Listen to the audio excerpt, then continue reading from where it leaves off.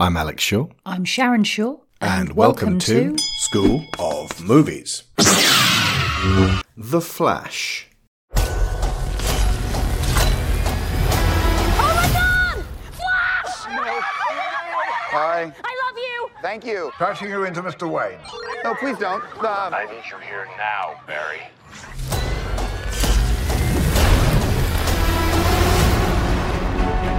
So you're saying you could travel back in time? But Bruce, I can fix things. I can save people. I can save my mom. I can save your parents. You could also destroy everything. I love you, Mom. I love you too. So how was it this week? How's school? School was good. Oh, this is mad trippy. Dude, this is catastrophic. This world must die.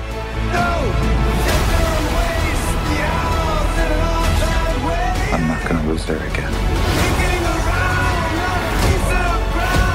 It's not Clark. My name is Kara. I will help you. Interesting group. Want some help? Wait, he's Batman? You want to get nuts? Let's get nuts. So, The Flash has been a very, very long time coming. Way back when they were talking about doing a Justice League, we were saying then, if you're doing Justice League and you're trying to do the MCU thing, do a series of movies about your Justice League and then do a Justice League. But they were just rushing to get to that Justice League as fast as they possibly could. You know, obviously, back in the mid-2000s, they were this close to doing a George Miller Justice League, which we talked about on a after-school club, which was running parallel with Christopher Nolan's Dark Knight trilogy. And it's like, well, no man could live at that speed. Having two Batmans? Well, this movie has got at least two Batmans. Ha! And no Robert Pattinson, but he's out there doing his Robert Pattinson thing. You're busy doing Robert Pattinson shit. It's fine, people love that film. It's important to remember that Ezra Miller has appeared as the Flash as an actual leading character in precisely one movie, Justice League. There are two versions of that movie. They had cameos in Suicide Squad and the Crisis on Infinite Earths by the CW shows. So, a film just called The Flash, now, it feels like it's coming on the heels of 100 superhero movies, despite the fact that The Flash was one of the first preeminent superheroes. It feels like Barry, Jay Garrick, Wally West, they've been hard done by on the big screen, especially when they have such an extremely visual superpower, which is actually used to really good effect in this film. This film is a hot mess, but it's a good hot mess. Okay. Right, so The Flash was directed by Andy Muschietti. He directed It, yep. And... Mama. But he's known for horror. He is, and there is a pinch of horror in this. Although I would say he is known for horror with human drama at its core, which is the kind of horror I often prefer. Yeah. And it was written by Christina Hodgson. Do you know what she's written? Bumblebee? Yes. Also, Birds of Prey. Also, yes. Unnamed Fast XX sequel. So she will be thrown off that production by Vin Diesel shortly. Honestly, going in, I was like, okay, considering the pedigree of who's making this, there are better odds than normal that it will be a DC film that I actually like. And it ended up ranking in the top 5 for me. Ah. So we begin with Barry waiting on a rude sandwich man. And it's one of those scenarios where it's like, I just need to get my sandwich quick, I gotta go to work. And the guy's like, you can't rush a sandwich, brah. And it's like, okay, thank you for your time. Sorry that this is your business model. Goodbye. Good luck with this. And he's just sort of yammering away. Barry goes to the bathroom because Alfred phones him and says, it's Jeremy Irons still, because this is the Affleck Batman universe. There's a out-of-control truck and some guys with machine guns or something. And he's like, couldn't you call Superman? He's off in the Sudan fighting things. And that's all the Henry Cavill we see, like his back. And yeah, it's Henry Cavill really not in this one, which is a shame. Since this is effectively farewell to Snyderverse. Or at least things are going to be different from now on. This is what we've been suspecting for a while. What about Wonder Woman? Oh, she's doing this, that, and the other. What about Batman? He's kind of dealing with some stuff, but I don't know if we can get hold of him. And it's kind of like there's a meta to that. Like, can we get Aquaman in this movie? He's off talking to the fishes somewhere. Okay, Aquaman's doing a Fast and Furious. And Wonder Woman? Well, I hate to tell you this. That's where they are? Honestly, it would not surprise me. They go through a little side door to a different universe and go, this is what I like doing best. They decided they'd had enough. That's how they fake their deaths. They just go to the DCEU. Yeah, they find a portal and they go, yoink. So it's like, what have you been doing for 10 years, crazy Jason Momoa? I've been in Fast and Furious. No, other way round.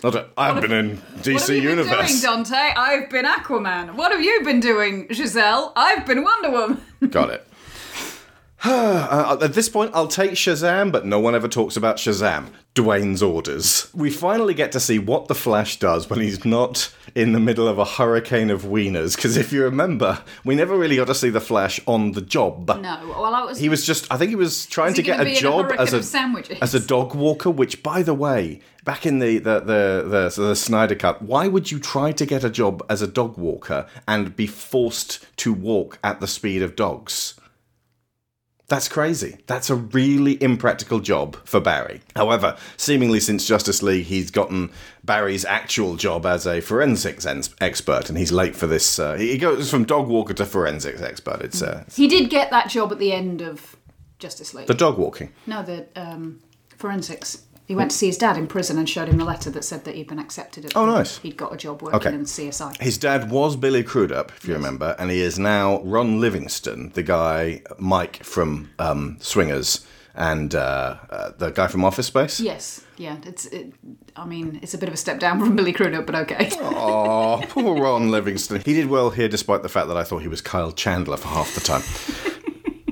So Barry's job here is to run to a building which some guys have been smashing up at the basement level, and then they get away in their armoured car, and then Batman turns up on his Bat motorbike and it's Batfleck, and I'm like, is that just a guy riding a bike that they've superimposed a CG mouth of Ben Affleck onto for Ben in real life to phone in his performance, or is he actually going to be on screen? There's a lot of that in this. A lot of kind of pieced together stuff. So the Flash's job is to try to rewire the power to the building while Batman chases the guys with guns. Meanwhile, by the way, Batman's on the bridge. A giant tanker rolls over and explodes, and Batman comes roaring over the top on his Batbike. And I'm like, well, for a start, that's from The Batman by Matt Reeves. And secondly, you've done the same thing as in The Batman by Matt Reeves by making us pretend we don't care about the fact that the man driving that big tanker is now very dead. And one assumes, because this is a public road, loads of people crashed into that inferno. But it's okay, Batman. You keep chasing these motherfuckers who keep shooting at you. There is that rule that if someone's racing too fast, the police don't follow them because they're liable to create more chaos and kill people. It is certainly something that they have to factor into their risk assessments. Well, Batman doesn't. Batman doesn't have risk assessments, and there's a body count to this one. It feels like just mark them with a bat tag and then find them later. This is broad daylight as well. Although, props to them for doing so many of these action scenes in broad daylight, I could see them. And this was in Screen 3, by the way. I had no choice in this matter. So Barry's running around the place, and then the whole building, the skyscraper, starts to collapse and fall downwards. And a lady who's been in the maternity ward trying to, she can't get out because the internal electric door's locked, and she's locked in there with all the babies. Then the building goes downwards, and the window smashes in, and there's this, what the Flash literally describes as he looks at them in slow motion, cascading down upon him from far, far, far above. It's a baby shower. And it's like the Iron Man 3 section where he's trying to get everyone to link together in midair once they've jumped out of Air Force One, pulls them all to safety and doesn't lose a single one. Only the Flash here is looking at all these babies, and there's so many, there's a really gruesome sense of humour here. There's so many of these are just CGI babies. At no point did an actual baby get involved in this. Obviously. But it's slow motion, and there's this baby going, as it flies through the air, with 5 scalpels bearing down on it as gravity points this way. And there's a baby going, and then and going towards an open flame where there's also what appears to be paraffin or gasoline splashing nearby. There's a dog whose eyes are no, also falling, and it's a therapy dog, says so on the side. Barry's job is to somehow rescue all of these, and from our standpoint on the pavement, it doesn't seem like there's any easy way to do this. You know, when you look at what superheroes have to do, and it's well, just join that thing back together and then, let the train run over your back, Clark. With this, it's what the hell is this guy going to do? Because Barry does point out later on, you can't just move people incredibly fast, they'll be sick. Or you'll break something. Or you have to be very, very careful with them and set them down to reduce the inertia, otherwise they will suffer a severe shock. So he manages to do it by carefully lining them up, and there's also the note of the fact that his watch is going D. He's been waiting on this sandwich because his metabolism is getting really weak at this stage. And in the middle of trying to rescue these babies, he stops to microwave himself a burrito and punches his way into a vending machine so that he can eat candy. And I'm thank God you didn't show that it was Snickers and Ho-Hos he was eating in that. Because this is such a crass gag that if you also added product placement to it, it would be obnoxious. But then he saves the babies in a particularly visually pleasing way. And I'm you know what? Even if there wasn't any kind of time travel shenanigans with this, I would absolutely be happy watching a Flash movie with this level of direction. It's got the sparkiness of Spider-Man in there. The obvious drag factor being it's Ezra Miller playing the Flash, and this is a troubled individual who has been involved in some really fucked up scenarios in the past few years. If DC had just fucking pulled their finger out and done a Flash film instead of Suicide Squad, then they could have kept Ezra Miller focused on I'm going to be the Flash, as opposed to kind of leaving Ezra Miller twisting in the wind for year after year. Obviously, it's not their fault, and they're not responsible for Ezra Miller's behaviour, but it does feel like this is a lost person. And a not inconsiderable amount of innocent people, and indeed children, have suffered as a result of Ezra being lost. To which Warner Brothers have made the public statement of... on the bridge after Batman ends up running the entire Humvee off the road...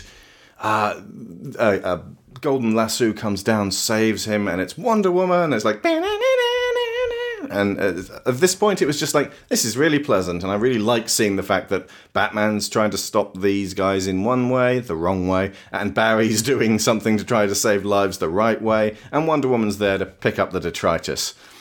And they do some fun stuff with the lasso of truth.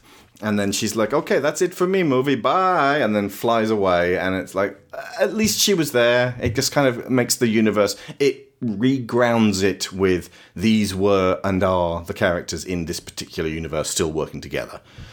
So we're kind of seeing more Justice League here than we ever saw in any other movie. Including Justice League. Yeah.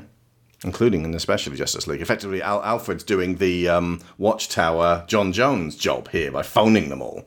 So back to Barry Allen's father, Henry, played by Ron Livingston. He is about to be put on a serious part of the trial for the murder of Barry's mother 18 years ago. That is so much of Barry's life, so much of Henry's life. These things just, they take and they take and they take. The American justice system is balked. Now, you saw the Flashpoint Paradox with me a few weeks ago. We watched the DC animated movie, and I read recently an article saying this film is not deserving of the praise it's been getting as greatest superhero film ever. For a start, that's mental. Who's calling it that? It's not. They were also saying it doesn't match up to the Flashpoint story written by Jeff Johns, and it definitely doesn't match up to the masterful DC animated movie. and we have been ranking them as we've been watching them. And this one was at the very bottom of the list for the longest time. It took the one which ended that particular timeline, the Justice League Dark Coming of Apocalypse, or whatever it was, the Apocalypse War, where we were just subjected over and over again to our heroes being mutilated and murdered in flashback. And it was like, could you stop, please? Stop killing Billy Batson over and over again, because that happens in the Flashpoint Paradox as well. An evil Wonder Woman stabs little Billy in the chest and stomach with her sword, and it's like, oh, God. Can we not?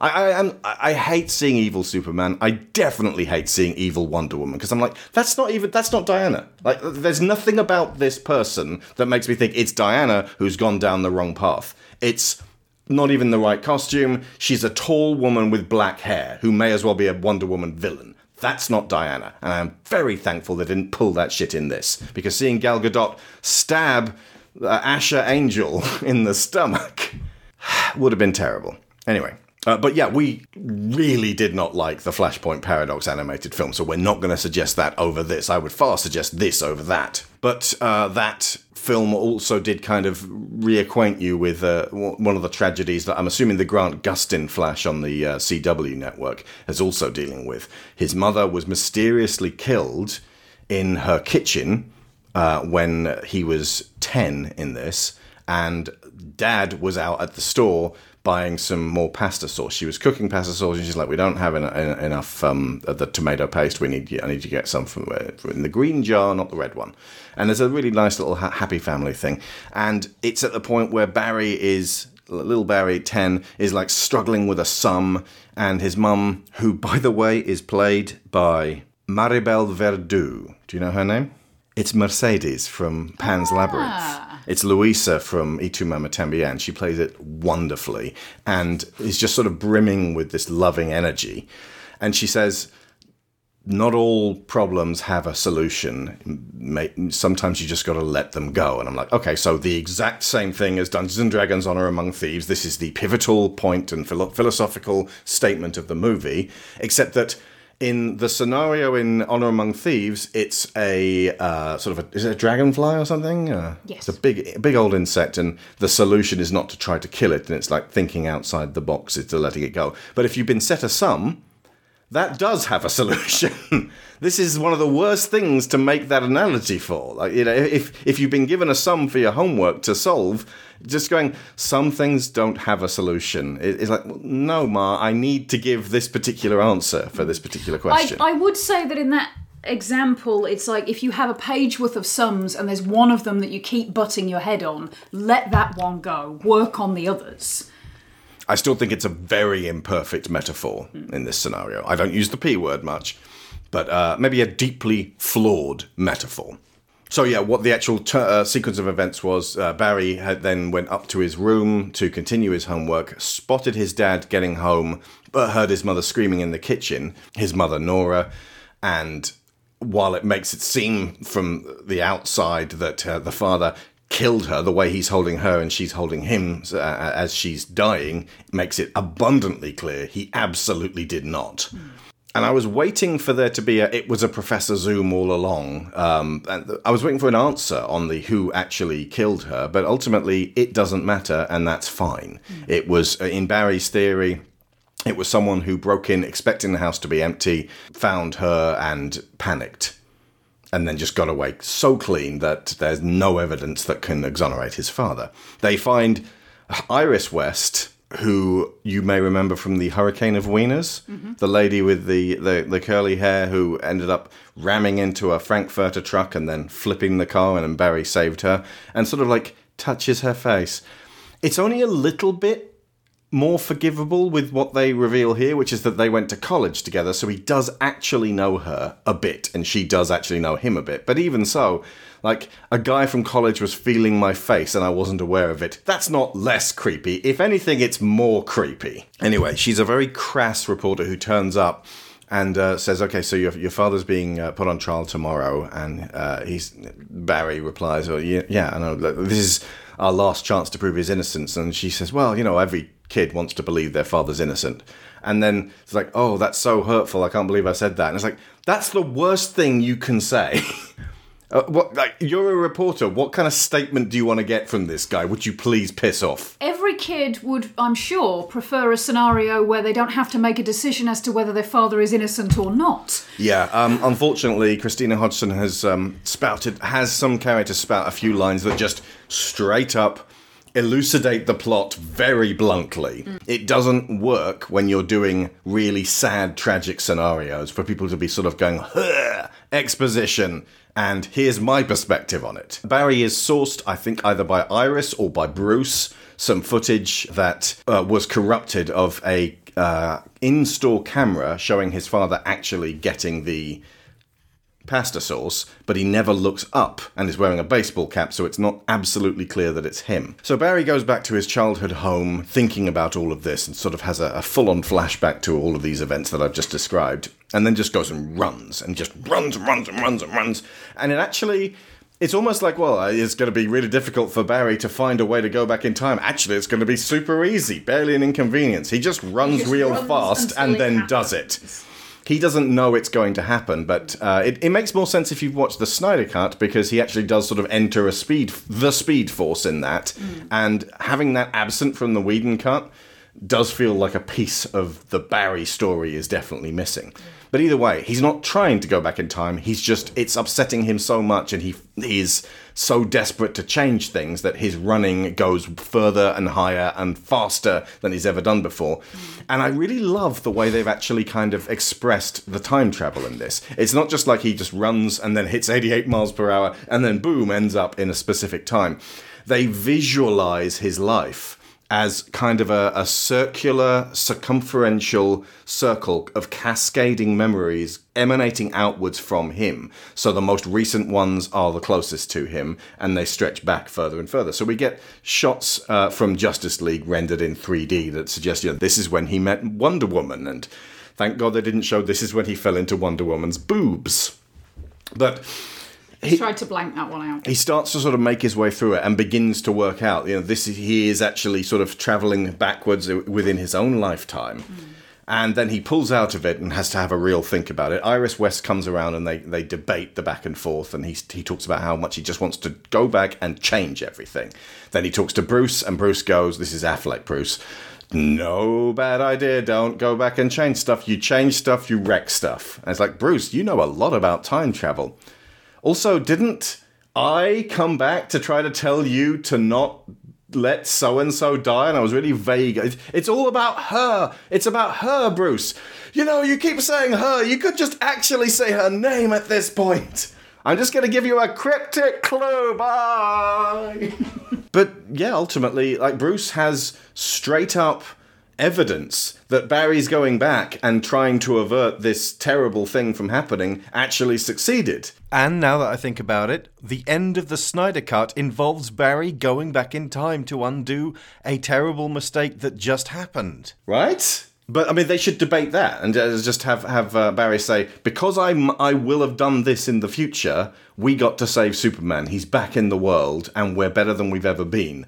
How can you tell me time travel is bad? And Bruce could say, that was a specific thing that's already happened. You're suggesting trying to do something now that hasn't happened, and you will literally change the world, the present as we stand. That would have been a good sort of back and forth, but instead Bruce is just sort of slumped, and it just looks like Ben Affleck is so done with being Batman. And I feel like, honestly, their chat here was filmed before the bit on the bridge was even written. They did that extra stuff just to sort of give Bruce a bit more presence in the film and a bit more of a fun action sequence, and maybe just some of the Justice League working together. Like you could have done 10 years ago, guys. Because it ends there with Alfred going, "Are you coming home for breakfast, sir?" Yes, I think I am. And I feel a kind of a softness for Ben Affleck at the moment. Having just seen the Jay and Silent Bob reboot, we get a really good Holden Caulfield callback in that. And you were crying, I think, understandably. And yeah. Isn't it Holden McNeil? What did I say, Caulfield? Sorry. He's obviously named after Holden Caulfield. We get a really nice Holden Caulfield moment in that, which... You said it again. Well, look at this morose motherfucker here. Smells like somebody shitting his cereal. Bong! Holden McNeil, perennial traveller on the path that's not the one of least resistance. You just call yourself Holden Caulfield. It would make my life so much easier. If you could, yes. Anyway, but Affleck here is just like, Barry, don't fuck with time. Seriously. Tell me one movie where fucking with time hasn't created problems, at the very least, and sort of come to the conclusion maybe we should just leave it. Like, Back to the Future. We're going to be referencing it several times in this movie, but... and then Barry could say, yeah, but Marty actually did change things for the better. But not things that he was trying to change. Yeah. But, I mean, you're in my territory now when it comes to time travel stories, having had to write one myself where I was trying to make the physics of it actually work so it had its own internal consistency. I thought, this is hard. And I've heard complaints about, hang on a second, if Barry only goes back 18 years, how is he changing Henry Cavill's Superman arriving on Earth? And in that lies a tale, folks. What I will say is Bruce seems to know a hell of a lot about time travel. Okay. I will say this. Are they fishing for ideas from Miguel O'Hara's notebooks? It's sad that this film came out less than 2 weeks after Across the Spider-Verse, because there's so much in Across the Spider-Verse that it just accomplishes seemingly effortlessly. And it feels like this movie's really, really having to try to just wrest back all of this stuff from a very difficult situation and a very snarled series of movies. So, let's have a quick recap before we go to the actual meat of this, the Act 2, Barry does in fact fuck with time. In 2013 we had Man of Steel, which a lot of people were very kind to the first time around. They were like, I like this Superman. This is good. I like Henry Cavill in this. These bits made me tear up. I'm not so good about the whole, 2000 9/11s all at once in Metropolis, but, it was good. There's room for the future. And I feel like because we were so kind to Man of Steel, it kind of encouraged them, and they doubled down hard on some of the worst aspects of it for Batman versus Superman in 2016. Then there was the Suicide Squad, which brought us Jared Leto's Joker, but also Margot Robbie's Harley Quinn. So, you want to talk about the Lord giveth and the Lord taketh away. Then in 2017 we got Wonder Woman, which was a great debut for to actually give Gal Gadot an actual film that we got behind her on, and it hasn't happened since. At the end of 2017 we got Joss Whedon's Justice League. At the end of 2018, we got Aquaman, which was, for me, I love this movie. I really, really like this. This fits with Wonder Woman, and it proves that DC can, in fact, do really great movies that I like. A lot of people thought it was stupid. Don't care. 2019, we got Shazam. The first one of those films, I think, is still pretty damn good. It's got a young energy to it. 2020, just on Pandemic Eve, we got Birds of Prey, which at the moment I think is still at my absolute top spot. Maybe Aquaman's higher. It all depends on what happens in this Aquaman 2 film, because to me, The Suicide Squad undid a lot of the ground that Birds of Prey made by James Gunn not even bothering to watch that film, because he's like, I don't want it to interfere with my movie. And Sam Raimi going, I'm not going to watch WandaVision. I don't want it to interfere with my movie. Well, you know what, guys? In both scenarios, this is an ongoing character's development. Not examining what they've done in the past delivers us a different character from the one we've just seen, making progress. You're being jackasses at this point. Then at the end of 2020, we got Wonder Woman 1984. So, absolute top, absolute bottom. I don't even know how Patty Jenkins and company did this with Wonder Woman. It is a cold mess, and it is bad. It is a bad, bad, bad film. Shortly after that, we got Zack Snyder's Justice League, which a lot of reviewers praised as being significantly better than Joss Whedon's. I felt that it was longer, with a lot more of the ponderousness of Zack Snyder put into it. But it was fine, I suppose, even if it was ridiculously long, until that epilogue where I was like, this is so mean-spirited and spiteful. Let's just reel off a list of all the characters people love now that are now dead. So Aquaman's dead. Oh, yeah, absolutely. Wonder Woman. Oh, dead ski. And Harley Quinn, how she suffered, said the worst Joker who has ever lived. And we've got to stop this evil Superman who then turns up in full Nazi gear. And as has been established, a hell of a lot of the actual campaign to get the Snyder Cut made was bot-related. It was Turing trolls. Like, there were a bunch of people who definitely did want it, but the numbers were made up for significantly by people who weren't people, by programs. That is a really fucked up way to get a movie made. It very much is. And of all of the things that you can do with fictional characters that are hideously insulting and disrespectful to the original creators, I think repeatedly making Superman a Nazi is up there.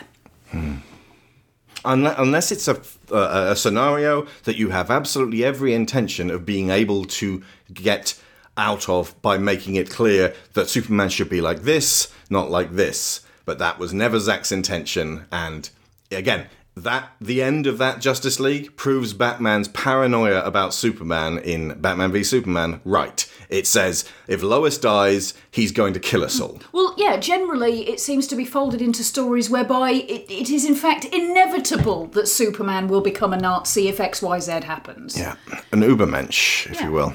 Which, again, considering his origins, is remarkably disrespectful. Yeah, Siegel and Schuster would not be thrilled about that recurring motif. I feel like not. And again, if all of the people campaigning, the actual real people campaigning for Zack Snyder's cut of Justice League to be released were genuine about the whole, it's about allowing artists to have their vision made whole, allowing these things to be put out there, to not curb the vision of directors like this.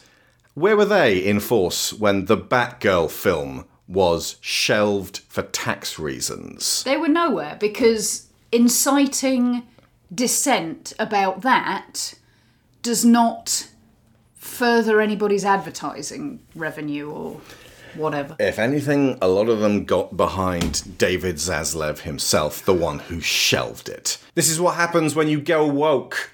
He's the one who's going to bring us to the go woke, get broke mecca of the future, where we put all the wokeness in the vault and we only push forwards. God. Okay, he's going in the box with Ron DeSantis. I have a box over here for all the people that I plan to push into the sea. Now, I know there's a bunch of people out there listening who actually did like the Snyder Cut and aren't horrible people. That's fine. That's absolutely, yep. It was not really my cup of tea, and then it became my little cup of poison at the end. But there's no reason you shouldn't like it. After Snyder's League, there was The Suicide Squad in summer of 2021. We still weren't really back yet, and nobody turned up to see this one. They also released it simultaneously on HBO Max, so everyone was just like, I'm just going to stay home and watch it there. It's cheaper. In the long run, I can get more people sat down watching this thing, and Suicide Squad. No Joker as well. Then there was Black Adam a year later in 2022. We've just talked about that. Then there was Batgirl in 2022, written by Christina Hodgson. No, there wasn't. It got shelved for tax reasons. Then there was Shazam! Fury of the Gods earlier this year. It seems like so long ago. And then, now there's The Flash. And coming up later in August, we got Blue Beetle. And then at the end of the year in December, we got Aquaman and the Lost Kingdom. Both of which, at least Aquaman, seems to have its roots still in the Snyderverse. Jason Momoa's Aquaman. Not sure about Blue Beetle. We know that a Batman exists in his universe, but very little else. And it looks like great fun. So... Don't bats eat beetles? Batman's a fascist who eats beetles. Okay, so Barry decides, fuck it, and runs through time because he works out that after looking at the... He looked back at the history of the DC universe and went, look, I can't make it any worse. Honestly... You're not wrong. But don't fuck up time. You'll mess up this great thing we got going here. Oh, miss all this?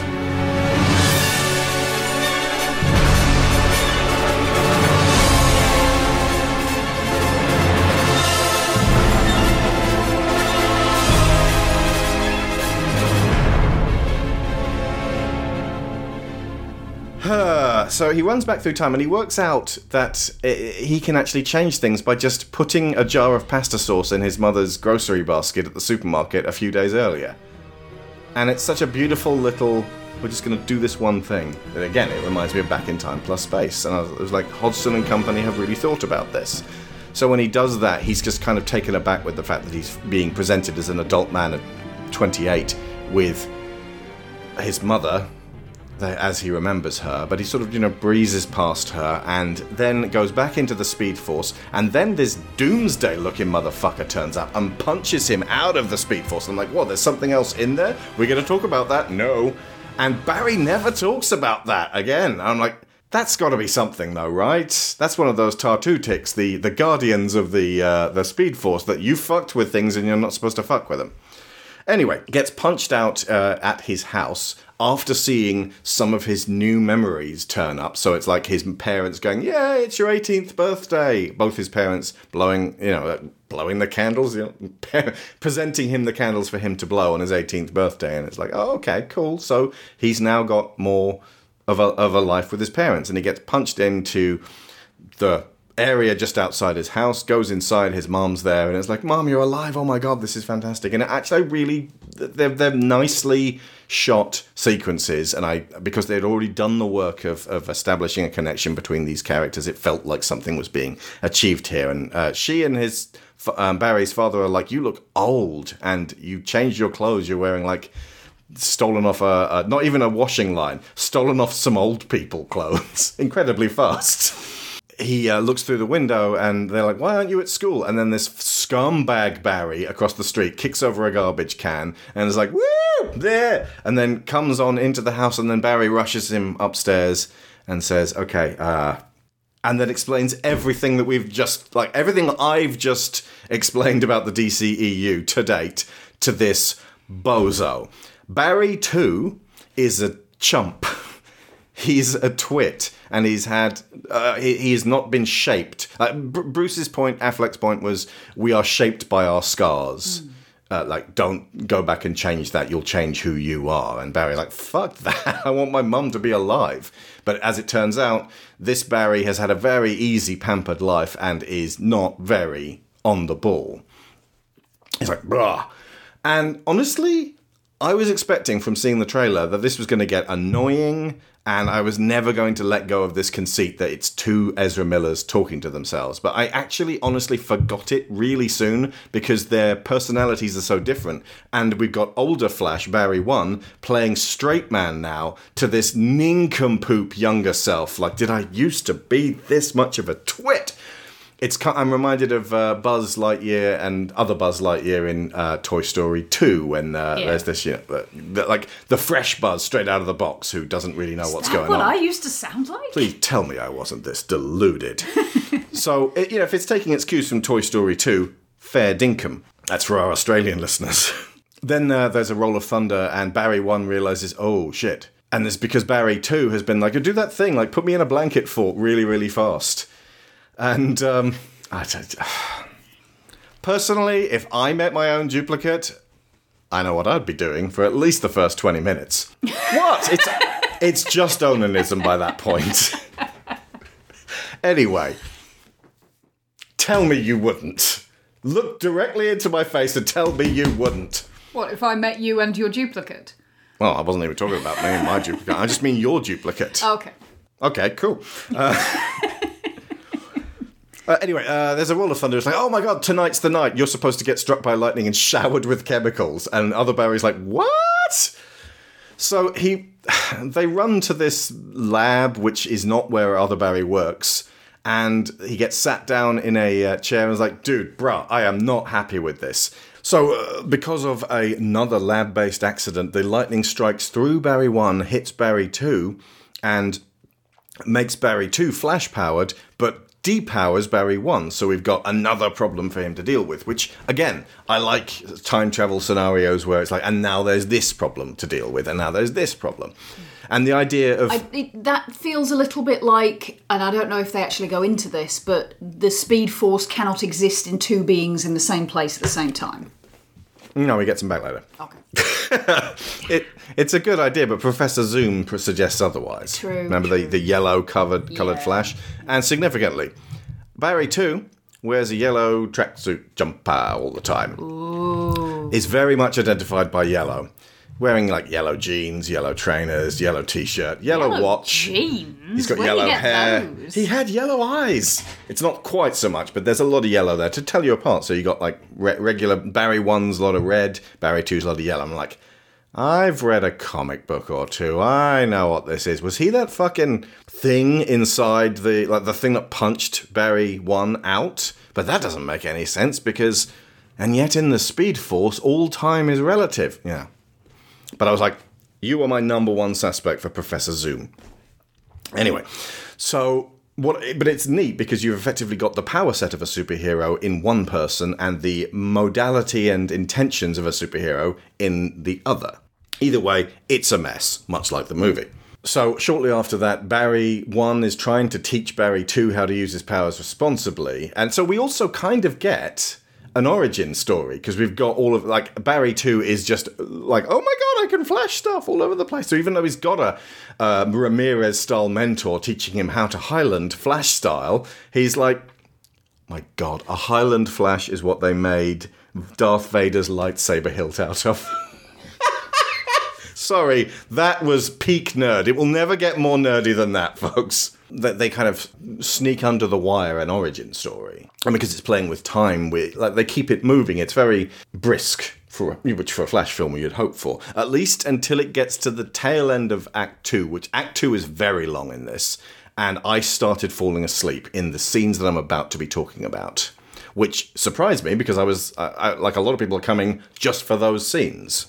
Now, bear in mind, contextually speaking, we're having a heat wave in the UK, and I've barely slept in this past week, so I'm gonna sleep through a lot of things. I slept through a bit of the Transformers Beast, Rise of the Beasts. Like, it's difficult to sleep through with the cacophony of lasers and grinding metal, but I somehow managed it. I think it's because if it's not going to engage me emotionally or intellectually, I can just afford myself the ability to sleep through that stuff.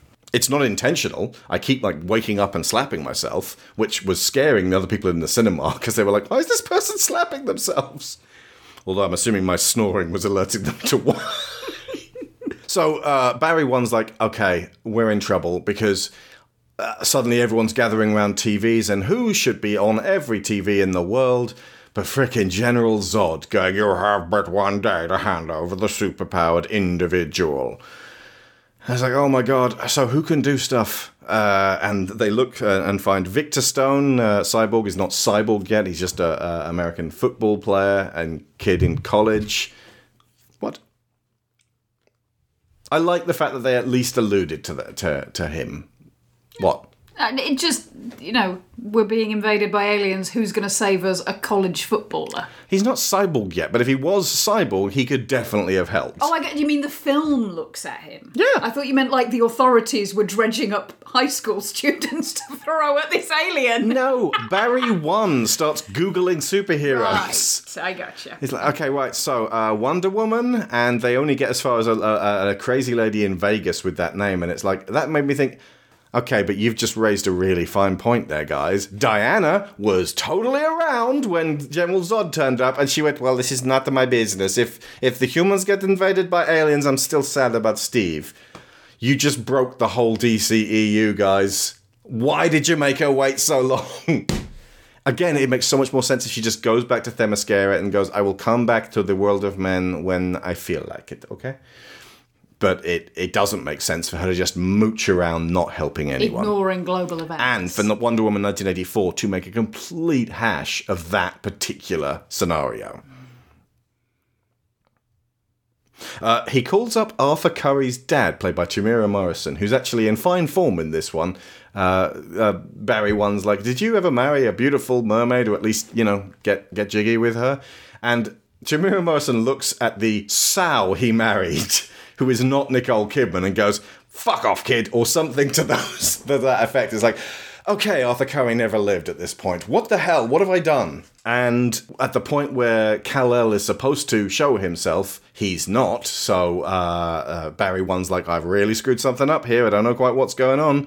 So then Barry 1 asks Barry 2, what about Batman? And Barry 2's like, oh shit, Batman. I remember Batman. It's like, there was a Batman? Yeah, there was. He used to be in Gotham City. And so they go to Wayne Manor. But it's not just Wayne Manor, and it's not the Wayne Manor. I think it's not the Wayne Manor that was in Zack Snyder's Batman v Superman, the one that had burned down. It's the Wayne Manor from Tim Burton's 1989 Batman film. Right. Okay. Now this kind of works for me. Okay. Because what that suggests is that there is a version of time travel which is not actually time travel at all. Mm-hmm. It is finding the universe where the thing that you want to have happened and just jumping sideways into it. In this scenario, he actually made it happen by putting some tomato paste in a basket. No, I get that. But that may be the action that allowed him to then jump into this universe. So he's jumping dimensions but not time. Time. In the version of the universe where his mother did not get killed... This is the version of this is the old DC where they had Michael Keaton's Batman, but there was never a Wonder Woman, there was never a Superman. There was a Superman, there was never an Aquaman. Because when George Clooney's Batman says this is why Superman works alone. Okay. Well, but then we're on to Keaton's Batman and Clooney's Batman being in the same universe, which they may not necessarily be. They may not necessarily be. Okay. So when they get into this old abandoned manor, it's quite sweet for fans who watched that. This is definitely for men who have a lot less hair than they have Batman comics, and myself included. And you do not have less hair than you have Batman comics. I don't know. You haven't seen my digital collection, and. It's like a treat for 50-year-old men to and Kevin Smith in particular be like, oh shit, yeah, look at that. They're walking through the King of the Wicker People museum thing. What? That means Kevin Smith created this universe, the Batfleck universe, by wanting Ben Affleck to be Batman. Kevin, it's all your fault. Kevin's the watcher of this universe. Anyway... They snoop around Wayne Manor, which actually has music playing, and it's got 25 or 6 to 4 playing by... Who sang that? By Chicago. Do do do do do do do do do do do do do do do do do do. It's a fucking fantastic rock song. And they're snooping around the place. Then they get to the stove, and there's some spaghetti cooking, and I'm like, Is Ryan Gosling going to walk in and beat the shit out of Dave Bautista whilst being thrown through a wall? And yes, technically, what happens then is this crazy old wizened, Nick Nolte looking, goddammit, guy with long grey hair leaps out of the cupboard where he's been hiding and starts to trash the Barrys. And Barry 2, with his flash speed, is like, I'll just move out of the way of this thing that's being thrown at me. Nope. Whereas Barry 1's in real trouble. They're getting thrown all over the place. And then it becomes apparent through this spry old dude's behaviour that he's still got it, and it is, of course, Michael Keaton's Bruce Wayne, who used to be Batman and then cleaned up Gotham, and it's actually a really safe, nice place now, and has just been whiling away his time post-Alfred, because, of course, Michael Goff's Alfred would have died a long time ago, and never meeting Selena Kyle again. That's sad. I would have loved to see a picture of him and Michelle Pfeiffer getting married. Anyway, but it's very much a kind of, I'm Batman, I get the fuck out of my house. I know what you're saying, General Zod, don't care. I can't really do anything right now. I was Batman, da-da-da-da. It's the usual kind of... to the knee. It's the usual kind of come back, be the Luke Skywalker guy. I'm assuming the dudes are going to be all so happy about this, even though they hated the fact that Luke was exactly the same thing.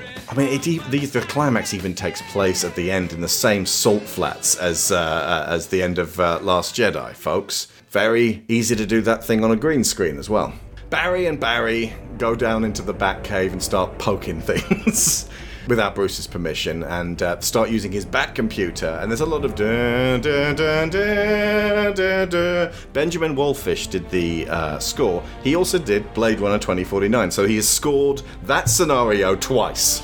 Okay, I know why these universes can't all overlap, because then Nicole Kidman is both Aquaman's mum and Batman's girlfriend. Yep. And also, the Wasp's mum and Ant-Man's wife is also Batman's ex-girlfriend. And both Batman gets around. As we've said, both of them were found grey-haired with sort of scaly old armour, lost to time. Aquaman did it better. Anyway, Benjamin Wallfish also did the scoring for It, which explains exactly he's got a great relationship with Andy Muschietti, but also Shazam, so he's got a great relationship with DC, or at least a good one. And Keaton's Batman was supposed to turn up in one other production. Batgirl. Yeah. Sharon's gritting her teeth. Batgirl was originally meant for HBO Max TV. And it was made at a time when they didn't know whether the cinema was going to be opening up again properly. So they made it look like TV stuff, like CW stuff. So it's not cinematic enough. So they trashed it, or at least Zaslav trashed it, because he was like, this is not something we could put out in the cinema. It can't compete with modern day blockbusters. Whereas Shazam 2, the most boring parts of it were all the flying around on a dragon. All the cinematic stuff was boring as hell. All the actual drama stuff, which is absolutely perfect fit for TV, was the best stuff.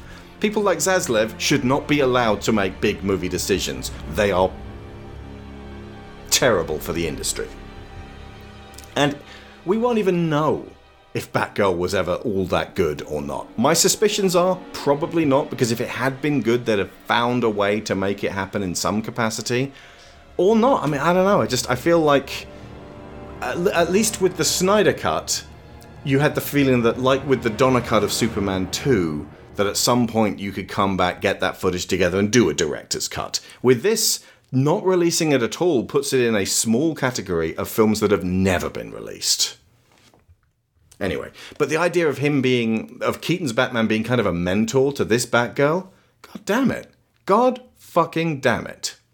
It did say, however, that he's in the notes that he's from an alternate universe where he was Batman, because we've also got J.K. Simmons as Commissioner Gordon, who is not, on his worst day, Pat Hingle. I missed the end of Law and Order. Who is it that killed them in that episode? It's Eckhart, sir. Oh my God. So J.K. Simmons is not that version of Commissioner Gordon. But I don't know. We don't know what happened in Batgirl. It would be nice if they could make it in comic form so we'd at least know what happened there. And that's what you do. You make a graphic novel of the thing that couldn't be released.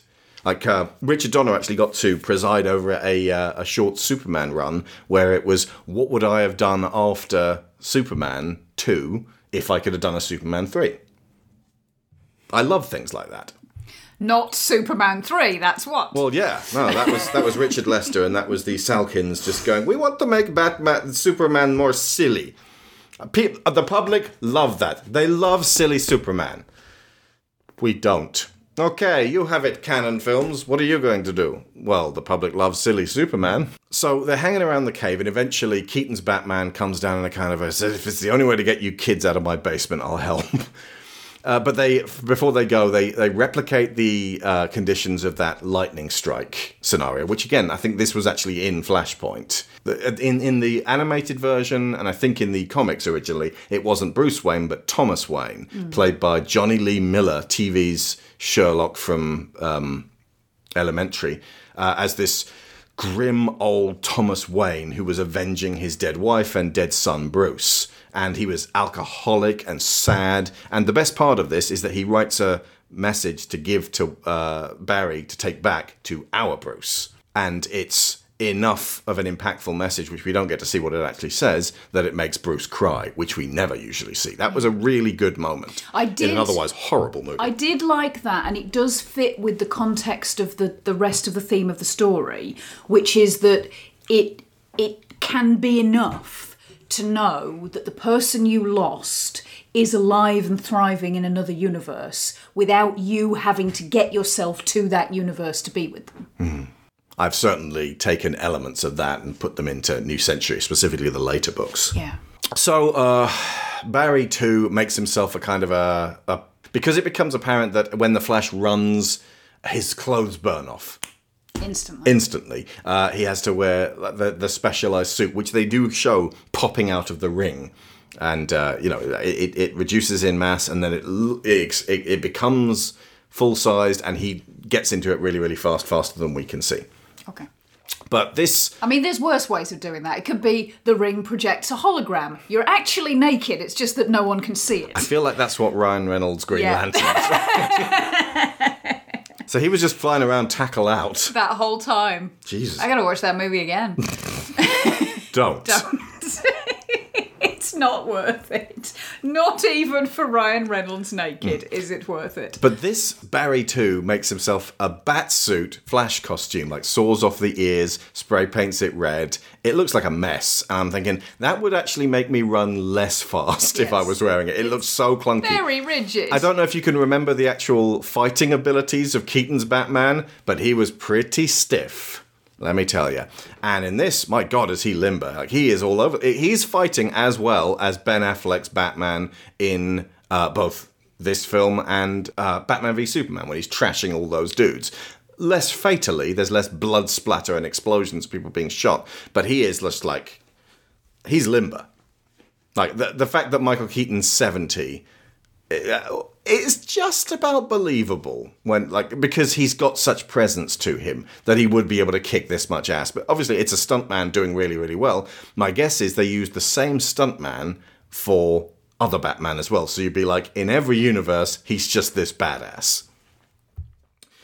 Okay, so as you may have seen from the trailers, it's not Kal-El in this, it's Kara Zor-El. It is a Supergirl who flew from Krypton instead of... Kal, although Kal was also sent off as well. And Barry 1 asks very legitimately, okay, but I only went back 18 years, how can I possibly have affected that? And Batman schools them using spaghetti by going, you think time is a straight line. Time is more like loads of interlaced spaghetti strands, and some of them are going to conjoin with each other. There's going to definitely always be parallels. But and he effectively says it's a bunch of wibbly-wobbly, timey-wimey, dimensiony-wensiony type stuff. So it actually works both ways. If you change something in the past, that then has a ripple effect that changes things further in the past and changes things in the future as well. Mm-hmm. I'm like, you know what? As far as temporal physics go... I'll take it. I think there is actually a degree of logic to that, because if you think of it in terms of if you go back in time and change a very significant event, then... Like where a pasta sauce is. Obviously that's not the event that he's having. Yeah, but everything comes from this fucking Dolmio. Okay. But the whole thing with the river theory in Back to the Future, whereby the river will try to right itself. If you change something that is significant enough that other stuff that happened before it would have to have been different to lead up to that event. So the changing of the placement of the ragu. For that pasta sauce to be in her basket. Yep. Somebody who knew what the lack of that pasta sauce would lead to had to be there. You know, I actually accepted it 2 minutes ago, and you've talked me out of it. So. Well done. Anyway. See, I was about to come to, are they being, humorous about the fact that it's pasta sauce and he's explaining with spaghetti? Well, yeah, I think. I don't think that's a mistake. It's Sasha Calle as Supergirl, who herself sounds like a comic book character. And she's stern. So I guess she fulfills all the criteria for being Superman in this particular universe, or Supergirl, I suppose. You know. She's been kept in a Russian experimental laboratory for God knows how long, so she's barely verbal. And they bust her out of this place, and she turns into a cartoon, flies around killing dudes, and then they get back out, and she gets her power back from the sun. I like the fact that Barry 1 goes, take her to the roof, to Barry 2, just let her get some sun, and she recharges that way, and then a Supergirl costume just happens to be there, and it's like, That has to come from... You can't just have that there. Cut out the part of the movie where she gets that costume and then she's suddenly wearing... What the fuck? Anyway. Apparently she was also supposed to be in, or at least hinted at, in the Batgirl movie. So it was going to be... It was around about the time that... DC were like, no, if we have Supergirl instead of Superman and Batgirl instead of Batman, like, we can really push forward with this progressive soup. Flash Girl instead of Flash Boy. Again, sure. I was happy to watch this stuff, and I'd imagine they were probably looking at the numbers on the CW shows, like the Batwoman and Supergirl, specifically having kind of a heat together when they finally met. And we're like, well, let's just do that then, because the whole Batman versus Superman thing is really not working. But then they abandoned it. So many of these problems are them trying something and then abandoning it. So it's not, we've tried nothing and we're all out of ideas. It's, we've tried everything, but we've never been able to maintain with anything because we're so reactive. We keep scrapping everything. It's like the Sonic team. They make something good, and then they trash the engine and make a whole new engine to make a less good Sonic game. So, Batman, in his spaghetti warnings, tells Barry that if you fuck with time too much, you're going to start having worlds colliding. And I'm like, okay, so, looking forward to when that happens. So, they go to fight General Zod and his dickheads. So, Batman's in the Batwing. Supergirl's flying alongside, and the two Barrys are there, kind of acting like a quarrelling married couple now. And they go to this infinite Salt Flats plain just outside New Mexico. I'm assuming where they were... I don't know. I don't know why they're in somewhere so dull to look at. But at least everything's well lit because the sun's shining down on everything. And Batman looks odd in this particular scenario. He's flying around with this cape. It's not his environment. It's not. He likes the shadows, and there are no shadows out here. They fight and fight and fight and fight and fight. The Zod and then the Ursa type lady. I don't know if it was the lady who was in the original Man of Steel come back to do it. And then there's that big bruiser guy. And there's a lot of protracted fighting. This is when I took a lot of my snoozing because it didn't really feel like it was accomplishing anything. And then eventually Zod manages to fight Supergirl to a standstill and then stab her with his arm blade and then extracts Supergirl's juice because it's all been about Supergirl juice. And in doing so, he also tells her slightly beforehand, we found your cousin Kal-El and we tried to extract the juice from him, but the baby died. So now we got to extract it from you. It's you. You have the codex to Krypton's blah, blah, blah. At no point do they actually say what happens if Zod and company get Krypton's blah, blah, blah index. It's like, this world's going to die. Is it? I mean... Yes, probably, because he's going to terraform... It never really felt like enough of a threat in Man of Steel, because we knew Superman was there to make sure that it didn't happen, and we'd seen all the footage of him punching Zod across a city. So it never felt like a looming threat of what could actually happen. So bringing it back, it still doesn't. Yeah. So, but it was a case of, okay, so... can she beat Zod? No, of course she can't. She's a woman! And that's the thing. Batman dies. Like he tries flying in. He gets shot in the Batwing and flies directly into a ship with a shield. And Barry is like, no. And other Barrys, like Barry 2, is like definitely. He seems to have quite a soft spot for Supergirl.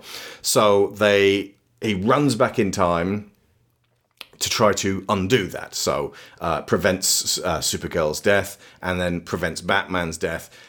Then Batman keeps dying on the field and Supergirl keeps dying on the field. And Barry 1 is like, listen, calm down, Barry 2. You're not going to be able to do this. And like loads of Kryptonian metal keeps flying through the air and it slams into Barry 2 and gives him like curved bits of metal sticking out of his skin, but he's vibrating so fast and he's so out of it that it's not actually killing him, it's just become part of him. And so every time he tries to change time, he ends up with more spikes coming out of him. And I was like, I was right. He's definitely that thing in there and he's becoming him more and more. In fact, he is becoming Professor Zoomsday. They never use that name, but that's what I'm fucking calling him. And it becomes, eventually, the villain you have to face is yourself. And Barry 1 keeps trying to pull Barry 2 back from the edge here, and eventually Barry 3, who is the way older version, like, I have done this for more lifetimes than you could possibly imagine. Still Ezra Miller doing a pretty good job, even though the actual character is really over-designed. It looks like something out of the Pirates of the Caribbean covered in barnacles on Davy Jones's ship, and it becomes a case of you have tried and tried to make this universal constant not happen. And in amidst all of this, we get Michael Keaton breathing his last as Batman and telling Barry 1, you brought me back. Thank you.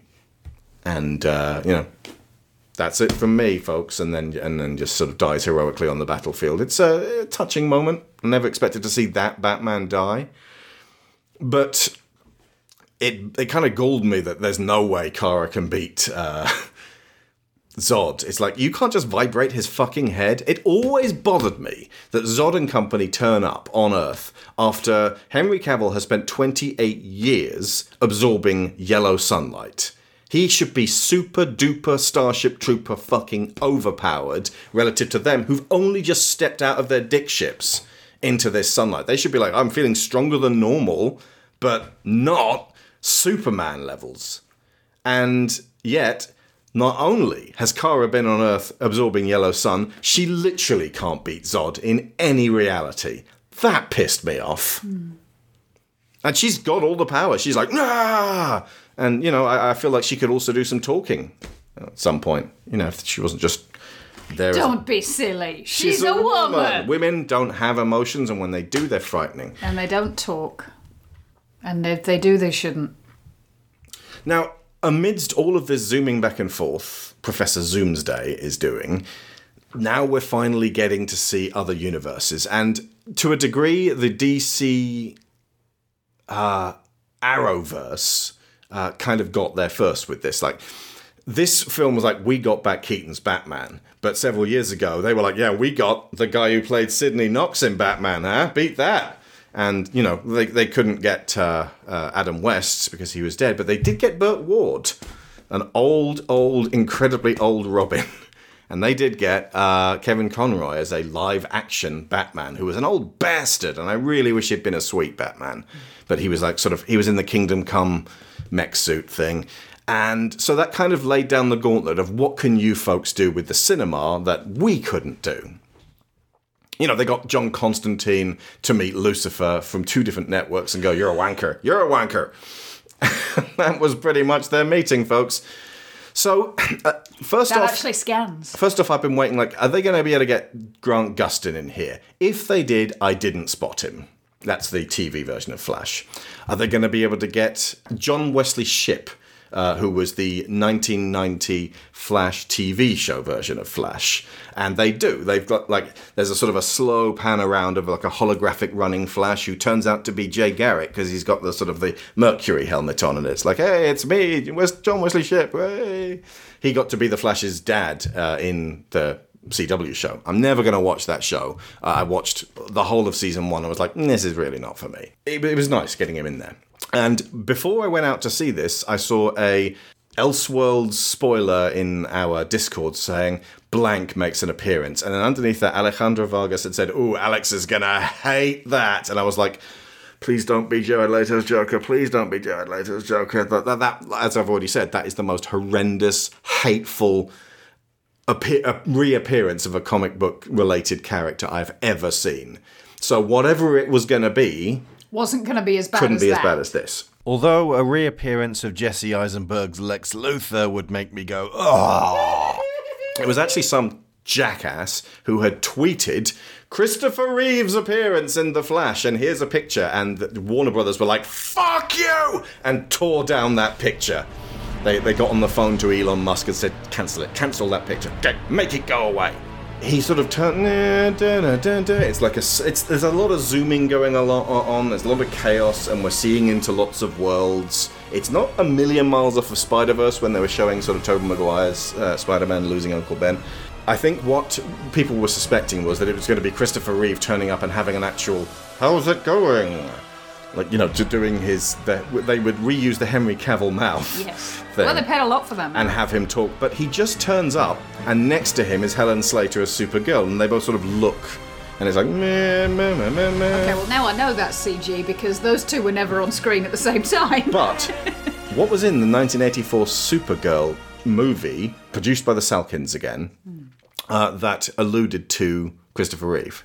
Well, she talks about her cousin, and she meets Lois's sister or something. Something like that, yeah. There's And Jimmy Olsen turns up and he's like, hey, how's it going, girls? I'm 34 years old. Yes, you are. I got some wine Go coolers away. out back. And you're of college age, huh? Yeah, No, they're at an independent boarding school. Jesus, even worse. No, there was a big a production still from Superman with Christopher Reeve just sort of posing. Oh, the poster, of course. Because having a poster of your cousin on your bedroom wall is not in the slightest bit weird. I think it was Lois's sister's wall or something. All right, that's a bit better. No, it's not. But either way, it was a production still from Superman to make it feel like these two were in the same world. I would consider this to be the modern day equivalent of that. It's a big 3D model version of a production still of... and it's honestly like the people were saying they were digging up the grave of Christopher Reeve. Dude, he's in our minds anyway as the Superman. Sticking him up there is just making that visible. Yeah. Also, to say that this is a modern phenomenon when that fucking Bruce Lee monstrosity exists. Bingo. Fucking bingo. Game of Death did this shit very disrespectfully with Bruce Lee actually trying to pitch it as a Bruce Lee movie, since there is some footage of him in that, and saying, oh, and we've also got this other guy who's playing the same character and a different guy. Like, we talked about that on our Bruce Lee season, and that was horrendously disrespectful and money-grubbing. Yeah. This feels like we can do this now, but we're not going to have him talk. Like, if it was when Luke Skywalker turns up in The End of the Mandalorian, if it was just a shot of him not meeting anyone, but just seeing Baby Yoda from a distance, and he doesn't say anything, I'd be like, this is fine, but we are going to need Luke to be able to talk if we're going to have him as a character moving forwards. That is a totally different kettle of fish to what this is. Yeah. And at the exact same time I went, oh, Christopher Reeve and that beautiful music, they then did something that I would never have expected. Prepare thyself. Cut to another universe, and then there's a mulleted Superman turning around. I went, oh my god, no, is it? It's Nicolas Cage's Superman. And he's fighting a giant spider! Which has... I told you this was Kevin Smith's fault! Which has laser eyes! And I was like, that's so playful. That is for like 1% of the audience. Yes, that is for Kevin Smith and no one else. So I gave the film an extra star just for that one little reference. So he's fighting a giant spider and he turns around and looks, and it's still not, it's no more Nicolas Cage than that was Christopher Reeve. It's a 3D holographic photograph of Nicolas Cage in his Superman gear. Are you sure they didn't just get Nicolas Cage to put the suit on for a minute? He would have. You know he would have. I'll put the Superman costume on. You just ask. I'll put it on. Sir, this is a Wendy's. The problem was getting him out of it afterwards. I was going to be Superman. Now, after all of this fan service, there's an actual emotional showdown between Barry 1 and Barry 3. With Barry 2 standing off to one side, and Barry 1 is trying to convince Barry 3, you've got to stop this, you're destroying everything, and you're obsessed with making this a reality, you can't change this. And I was like, this is also the ending to the Lightyear film, where Buzz Lightyear was trying to appeal to his grizzled old self who's obsessed with trying to make things right. And it feels like, obviously, Toy Story 2 came out ages ago, but it almost seems like this was written and maybe even filmed before Lightyear came out. And while I said that Lightyear reminded me of Lost in Space, it was a case of Will Robinson in that is meeting a naive future version of himself who's serving this disgusting spider version of the so obviously evil Dr. Smith, that it doesn't have the same emotional weight as dealing with your future self as a shadowy reflection of your own obsession. I was like, this is fine, this is good. And obviously now Barry 2, with his obsession, is kind of teetering in the middle of, actually, now that I can see what I'll become, this is bad.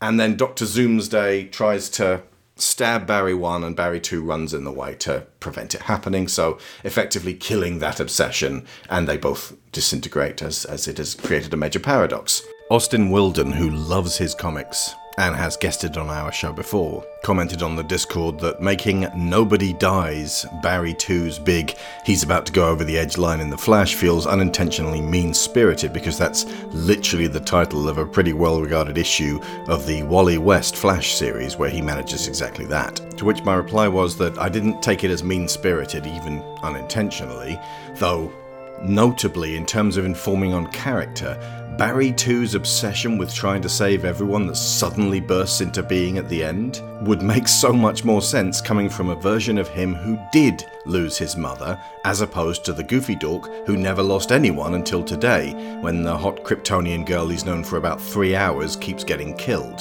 Austin also noted the following, and I said I was going to quote them on this. Thinking on the Flash movie more, a thought cropped up. Barry's kind of the only character. He's the only one with any agency that has meaningful cause and effect for everything else. Bat Keaton doesn't have an arc, Supergirl doesn't have an arc, there's no actual central villain to speak of, the supporting characters in Barry's daily life don't matter, Iris doesn't matter, Nora and Henry Allen only matter so much in that their fates make Barry have a big sad. I'd say that's being a little flippant, but okay. All this helps add up to why the movie left me feeling so empty. There's nothing there except 2 versions of Barry, eventually 3, taking part in an extended, externalized metaphor for failing to deal with trauma, but also one that wants to / has been mandated to check off a massive list of comic book fan service visuals.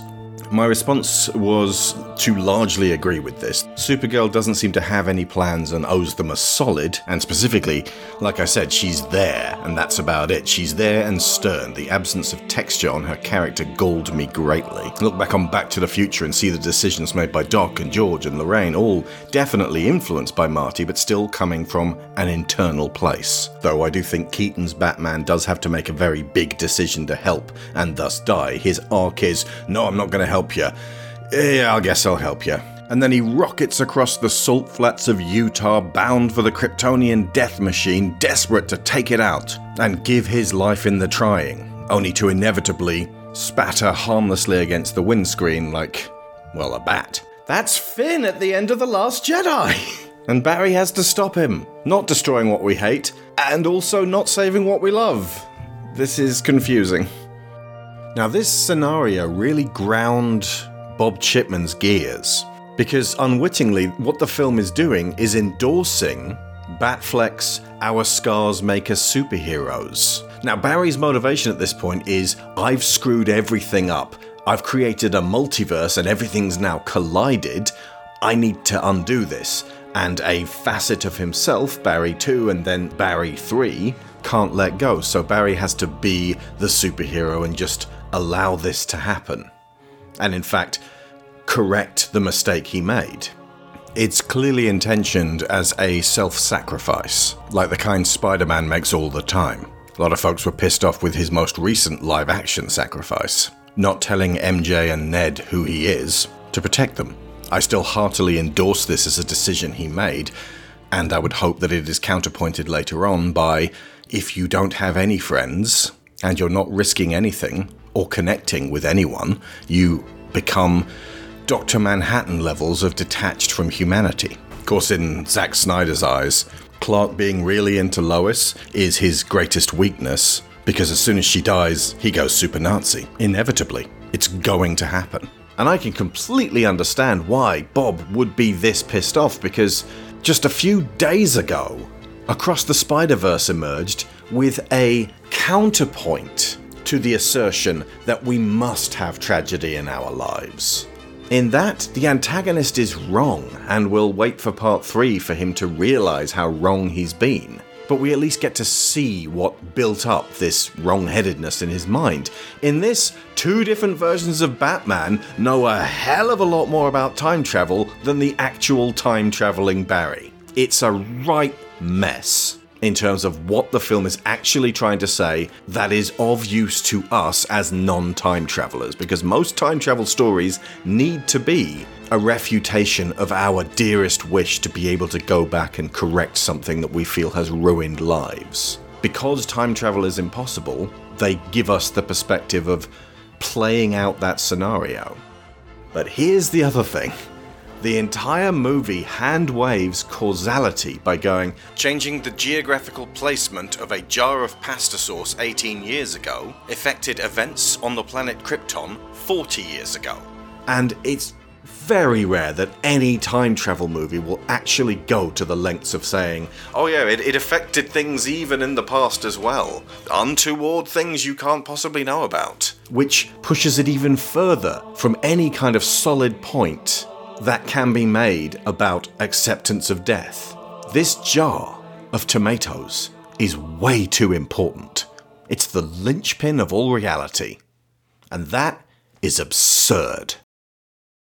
Still, having said that, it's better than a jar of Granny's peach tea. I just realised that. Ah! No, wait. I'm sorry, because this is the best scene in the movie, and let's take it back a little bit, dude. This is the best part of the movie. She's like, all right, Superman, now I got a laundry list of stuff to accuse you with. Now let's just get right down to reason being, Superman. And you're like, what the fuck? And she's like, you follow her gaze, and she's looking, and there's a mason jar on her desk filled with piss, and it says Granny's peach tea, and she's like, cause another thing, problem being, and then Congress explodes. And she realizes she's looking at the jar of piss. A jar of piss is a plot point in a Superman movie. Here's a question: who got that jar of piss into Congress? Big question. Like, this is a glass for the senator. It's a creepy mason jar that smells like piss. Could you please put that in front of her? Yeah, there's no top on it, so you can definitely smell that piss. The honorable senator next to her is just like, is she drinking piss during this meeting? I think we need to stop. Do I have a gavel? Can I use my gavel? Hey, I'm sorry. Am I the only one here who's a doomsday prepper? Better get used to that taste now, because when the water supply dries up, you're going to be drinking it too. Everything else is just in flames or already ashes. / kind of some of it's covered in piss. I guess that piss was flash boiled, though. Well, it went right in Hollywood. That was the last thing she tasted aside from fucking soot. Was fucking Jesse Eisenberg's piss. Congratulations and welcome to Superman 2016. From the writer of Rise of Skywalker, tickets on sale Friday at Fandango.com. By comparison, director Andy Muschietti and scriptwriter Christina Hodson handled the human drama in a way that was more relatable than the way the DCEU began. Barry goes back to take the sauce out of his mother's cart. He sees himself putting it in, and then he has to turn up and fix this shit. He actually gets to, he appears in the scene here, steals some clothes to try and make himself look like a normal person, but actually ended up looking like a deeply addled hobo. She talks to him, and he says that, my mom, I'm just visiting her, is just the kindest person I've ever met. And they play it earnest and straight, and again, fantastic performances from Mirabelle Verdu, who's just playing everything as sincerely as possible, reminding me of Diane Lane, who was well cast as Clark's mother. And the fact that all the wackiness tended to happen with Barry 2 means that we can focus on this Barry 1 being very much in pain, and Ezra Miller does an excellent, crushed, almost hopeless performance in saying goodbye. It's a genuine sacrifice of the kind that time travel stories can really do sometimes, because you've got one party who has no idea what the other party's giving up.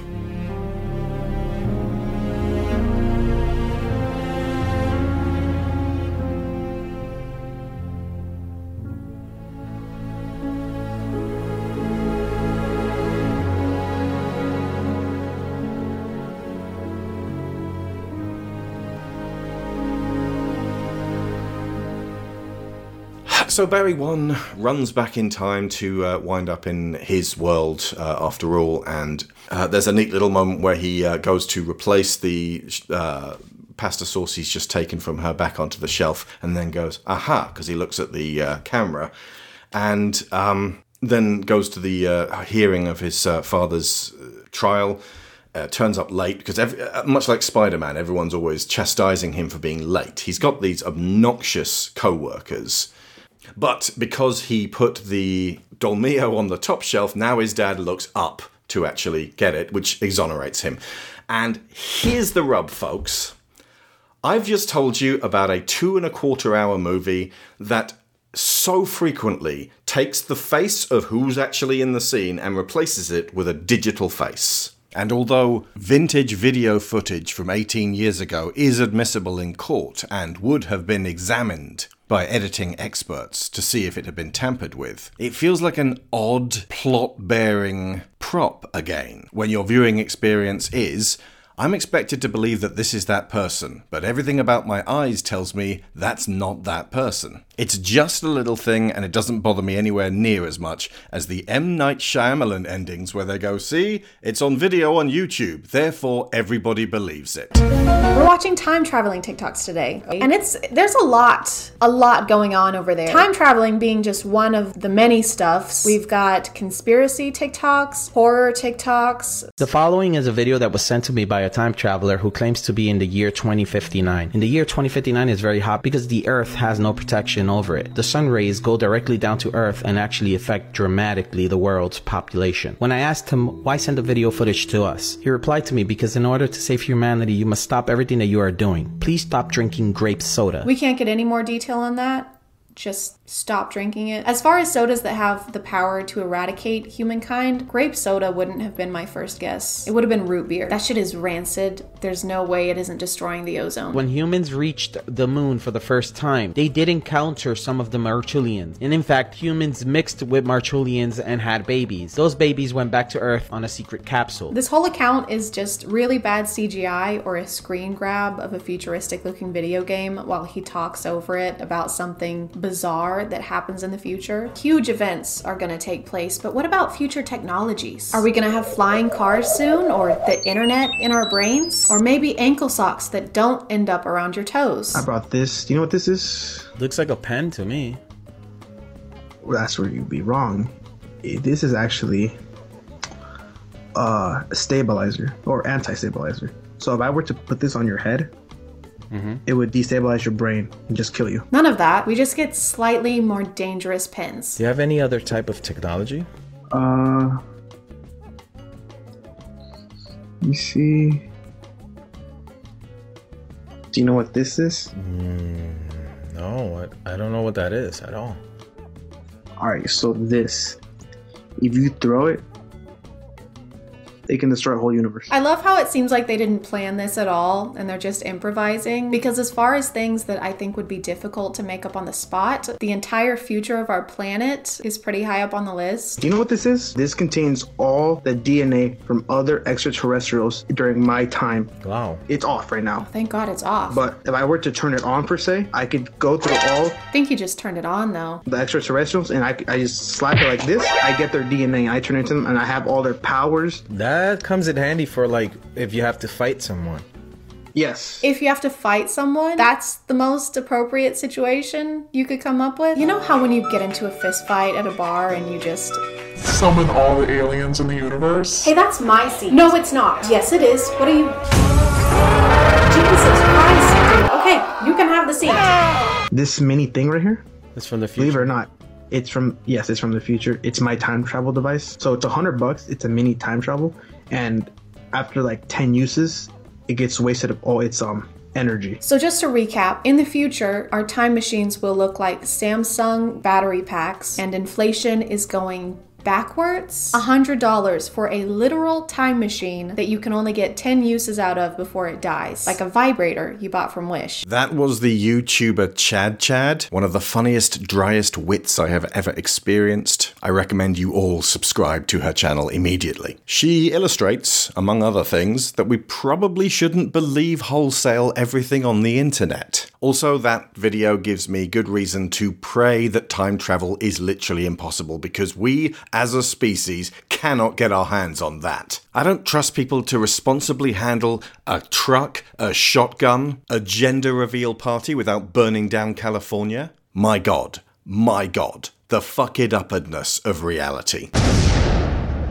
Yeah, honestly, the putting a face on someone else, for me, in the stunt context, do you remember where the raptor drop in the original Jurassic Park, where the stunt woman looks up and it has briefly got the face of Ariana, the girl who played Lex? That's excellent use of it to not endanger a little kid. At one point, they have to get a baby out of a not plugged in microwave in this, that Barry put the baby in the microwave so that it would be able to pass through fire. And I'm like... It's Indiana Jones in the fridge all over again. And I'm like, that's the Twilight baby, and good. Because I don't want to think of them putting a newborn baby in a microwave because you've got to make the shot look right. For stunt work, absolutely. For a brief cameo where they're not talking and it's like, hey, it's that person. Like, Adam West is in our film, and maybe even, like, rescue a bit of Adam West talk for, like, a little bit. Absolutely. For an actual character who's going to be there for a long time, like, say, I don't know, picking a name out of a hat. Indiana Jones. More on that next time, folks. We are nowhere near that in terms of performance. And I don't think we'll ever be at a state where... it is a solid trade for a really great physical performance for me. Yeah. For when it comes to actual acting, speaking, emoting on the face, unless they're playing a monkey or something and they've got to put a monkey's face on a man. The thing is, if you look at examples, because there are fucking numerous examples throughout film history where they have had to make a performance out of somebody who has passed away and can no longer do the thing that Oliver you need Reed them in to Gladiator. do. Oliver Reed in Gladiator, Carrie Fisher in Rise of Skywalker. From the writer of Batman v Superman and Justice League. Tickets on sale Friday at Fandango.com. And with that, there wasn't even... all right, there's occasional moments of CG, but that's generally to do with stunt situations. But in terms of her actual performance, they were putting actual footage of Carrie Fisher that they had up against other people's responses, and it didn't match. You can see the joins. Yeah. She was talking to Harrison Ford in all of those cases. Harrison Ford's character's been dead for years. So anyway, yeah, that's a brief diversion of... it's odd that a film that swaps out so many faces manages to actually succeed in the end with its legal ramifications with this person's face is where it needed to be. Fuck, if I was married to Mirabel Verdú, I know where my face would need to be. Batman doesn't do that. Briefly, Barry has to go and explain this shit to Arthur Curry. This is actually the stinger at the very end of the credits. I was the only person who saw it. And Arthur is paralytically drunk. Like, they're staggering out of a club, and Arthur just keeps falling over, and he gives Barry an Atlantean treasure to buy him more beer, and I'm like, this is supposed to be funny, but Arthur, you've got problems. Like, this is serious. I'm worried about you, brah. Like, this is something that is just before an intervention. Is that going to be what Aquaman 2's about? That all these superheroes still left in the DCAU sit Arthur Curry down and go, Arthur, you are soused all the time. It's a serious problem. You insulted my grandmother, Arthur. You drank my perfume, Arthur. You pawned my ring, Arthur. The British royal family want their yacht back, Arthur. Your tidal wave destroyed the Galapagos Islands, Arthur. No, the other yacht. You sat on Ace the Bat Hound, Arthur. You puked into the Phantom Zone, Arthur. All right. I have a problem. Now, anyone got a brewski on them? You guys are harsh in my buzz. No! So he is Aquaman, and this is post Aquaman 1. Yes. Ooh, bad shit happened. It would seem so. Like, they're not playing it for tragedy, but the way he's like face down in a puddle, I'm like, God, at least like turn him over if you don't want him to swallow his tongue. Well, like he was like that at the beginning of Aquaman 1 a little bit. And the point of it was that it was because he couldn't embrace who he really was. You're supposed to be the king of Atlantis at this point. You're getting bladdered in a bar? But as Barry exits the courthouse and Iris West comes over to him and is like, hey, you should ask me out for dinner sometime. Barry's like, you want to go for dinner sometime? Yes. Thus aligning the comic chronology wherein the two of us become a thing. Also, it's not mentioned in the film, but Iris has a brother named Wally West. You got a Future Flash coming up. And they left it very much in a... I was expecting it to be like the Flash comes bursting back in and now everything's different. And it's like, everything's different. And what does that mean? And the occurrence of Arthur Curry only suggests that the Atlantis movie coming later this year at least still takes place in this particular world, at least we would think. But then Bruce talks to Barry on the phone, like, yeah, I'll meet up, and well done for not screwing up time or for unscrewing up time. And he gets out of the car, and Barry's like, wait, what? Who the hell are you? And George Clooney goes, what are you talking about?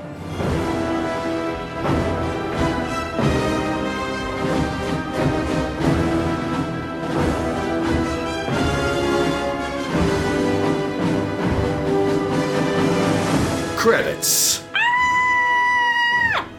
Now, Keaton's Batman was supposed to stay on as a mentor figure in this particular universe. If that's now Clooney's Batman, or Clooney's old Bruce Wayne, that's something I've been asking for years. I would expect we'll never see him again, because I never get what I want. But I would be fine with more Clooney as Bruce Wayne. Meanwhile, Ben Affleck sat going, so you're telling me I grow up to be George Clooney? Well, there's worse things to happen. He doesn't grow up to be George. He's not just gotten older. It's a completely different Bruce. I know. But yeah, as you said, Sharon, the placement of that Dolmio is absolutely, it's a nexus point of the universe. Yeah. So that's The Flash. I think, here's my countdown of the actual movies. And again, I thought this was supposed to be scrapping the whole Snyderverse and setting it to one side, and then like they'd end at a point where it's like, okay, we've got a new Batman who is ? Maybe it's Robert Pattinson, and we've got a new Superman who is whoever gets the job from James Gunn, and Gal Gadot ?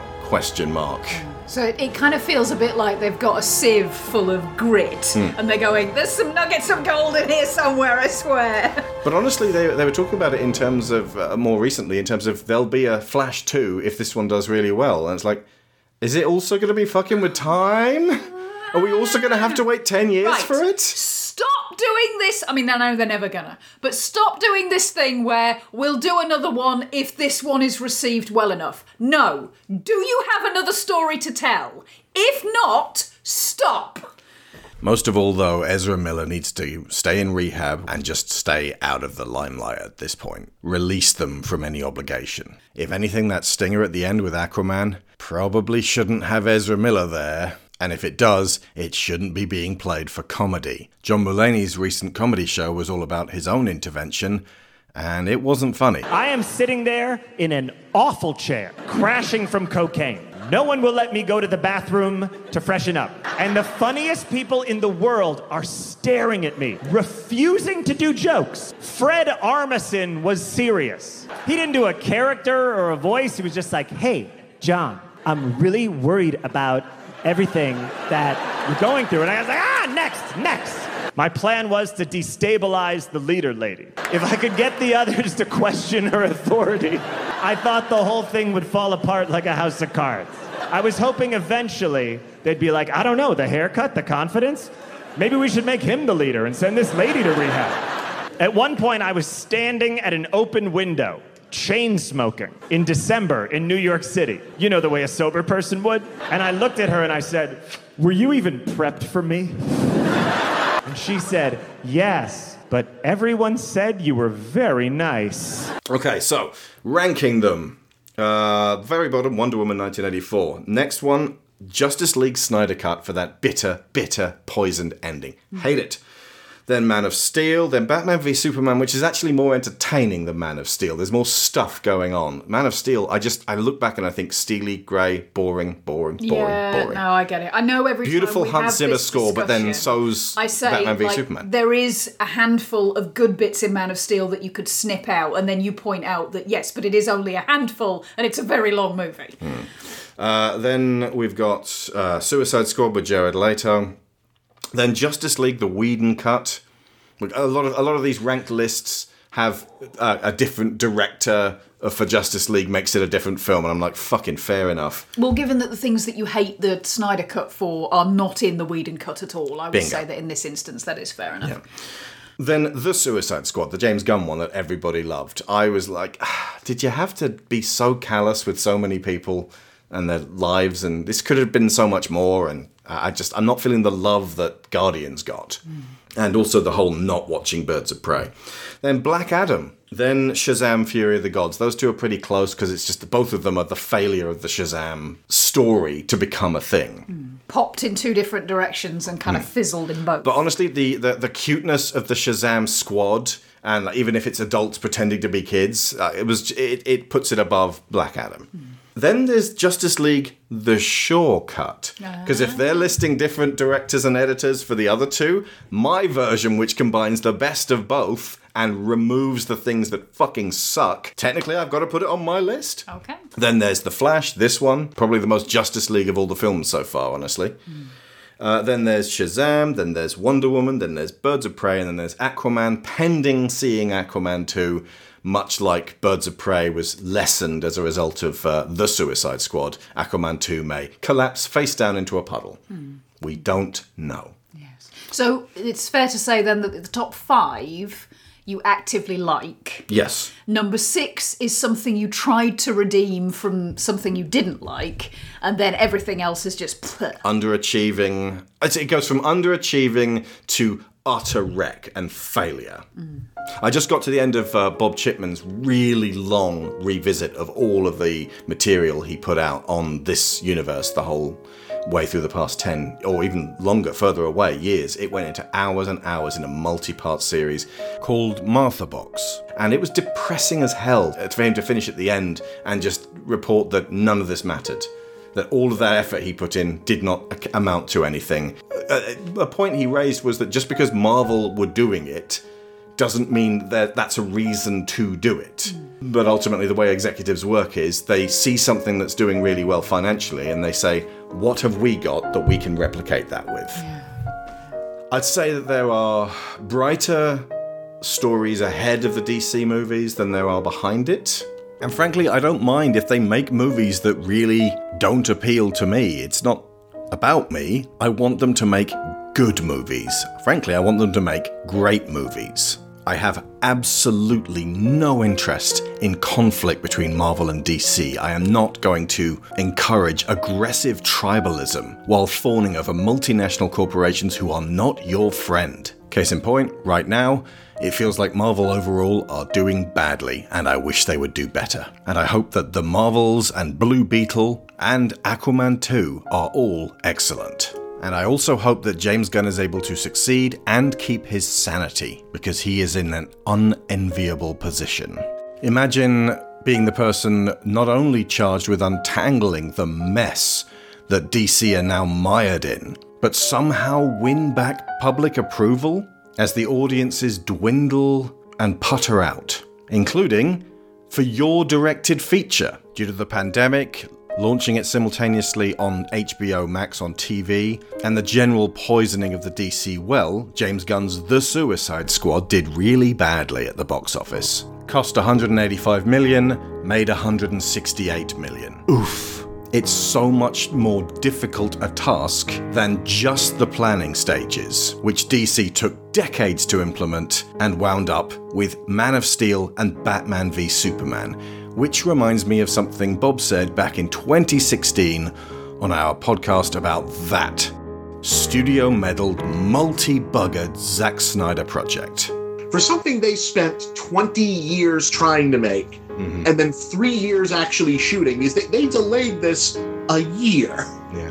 You know, when they first announced this at Comic-Con, they said this will be out next year, and then a year later they went, you know what, we need more time. We need more time to get this shit right. And for something this long, so much of it seems to have been put together as an afterthought and a very sloppy production. It's complicated because, you know, it's very easy to say that, well, if you're adapting something, you're adapting it, and any amount of changes you want to make is fine. But, you know, to do the hackiest thing possible and use a food metaphor here, eventually a pizza is no longer a pizza. Yeah, that's a good one. It's more pasta now than pizza. Exactly. You know, there's a point at which the pizza, the dish gets so deep and the crust gets so soft that it's now a lasagna. As you folks all know, I love food metaphors, and that was a good one. That's The Flash. Did not expect to like it as much. Did not expect it to be as much of a character piece as it was. Even if the only character really in this is Barry. Barry and Barry. And there's a lot more to it than just fan service. which is commendable in this day and age, where entire movies can be made and make $1 billion by effectively just giving us a story we already know, as much as a setup equals a story, and authentic prop, costume, and set design, which boils down to, I recognise that, I recognise that, I recognise that, I recognise that, I recognise that.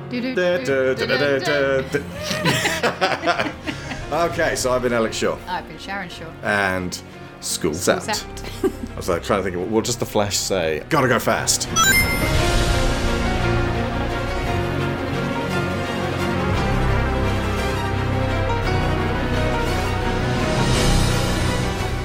As always, School of Movies is brought to you by Patreon. You keep us going the way burritos keep Barry Allen going. So as a special treat, gotta go fast. Thank you to our top-tier sponsors, Aaron Lecluse, Abel Savard, Alejandro Vargas, Alex Brewington, Angus Lee, Benjamin Hoffer, Brian Novak, Cassandra Newman, Chris Finnick, Christopher Wolf, Kieran Dashler, Connor Kennedy, Dan Mayer, Daniel Salguero, Dan Hepner, Dave Hickman, David Shealy, Finn Von Nicole, Frankie Punzi, Greg Downing, Jameis Enright, Jesse Ferguson, Joe Crow, Joel Robinson, Johan Clausen, Joe Gluck. You know, a lot of Benjamin Wolfish's music actually reminds me of John Williams. This is a composer to watch.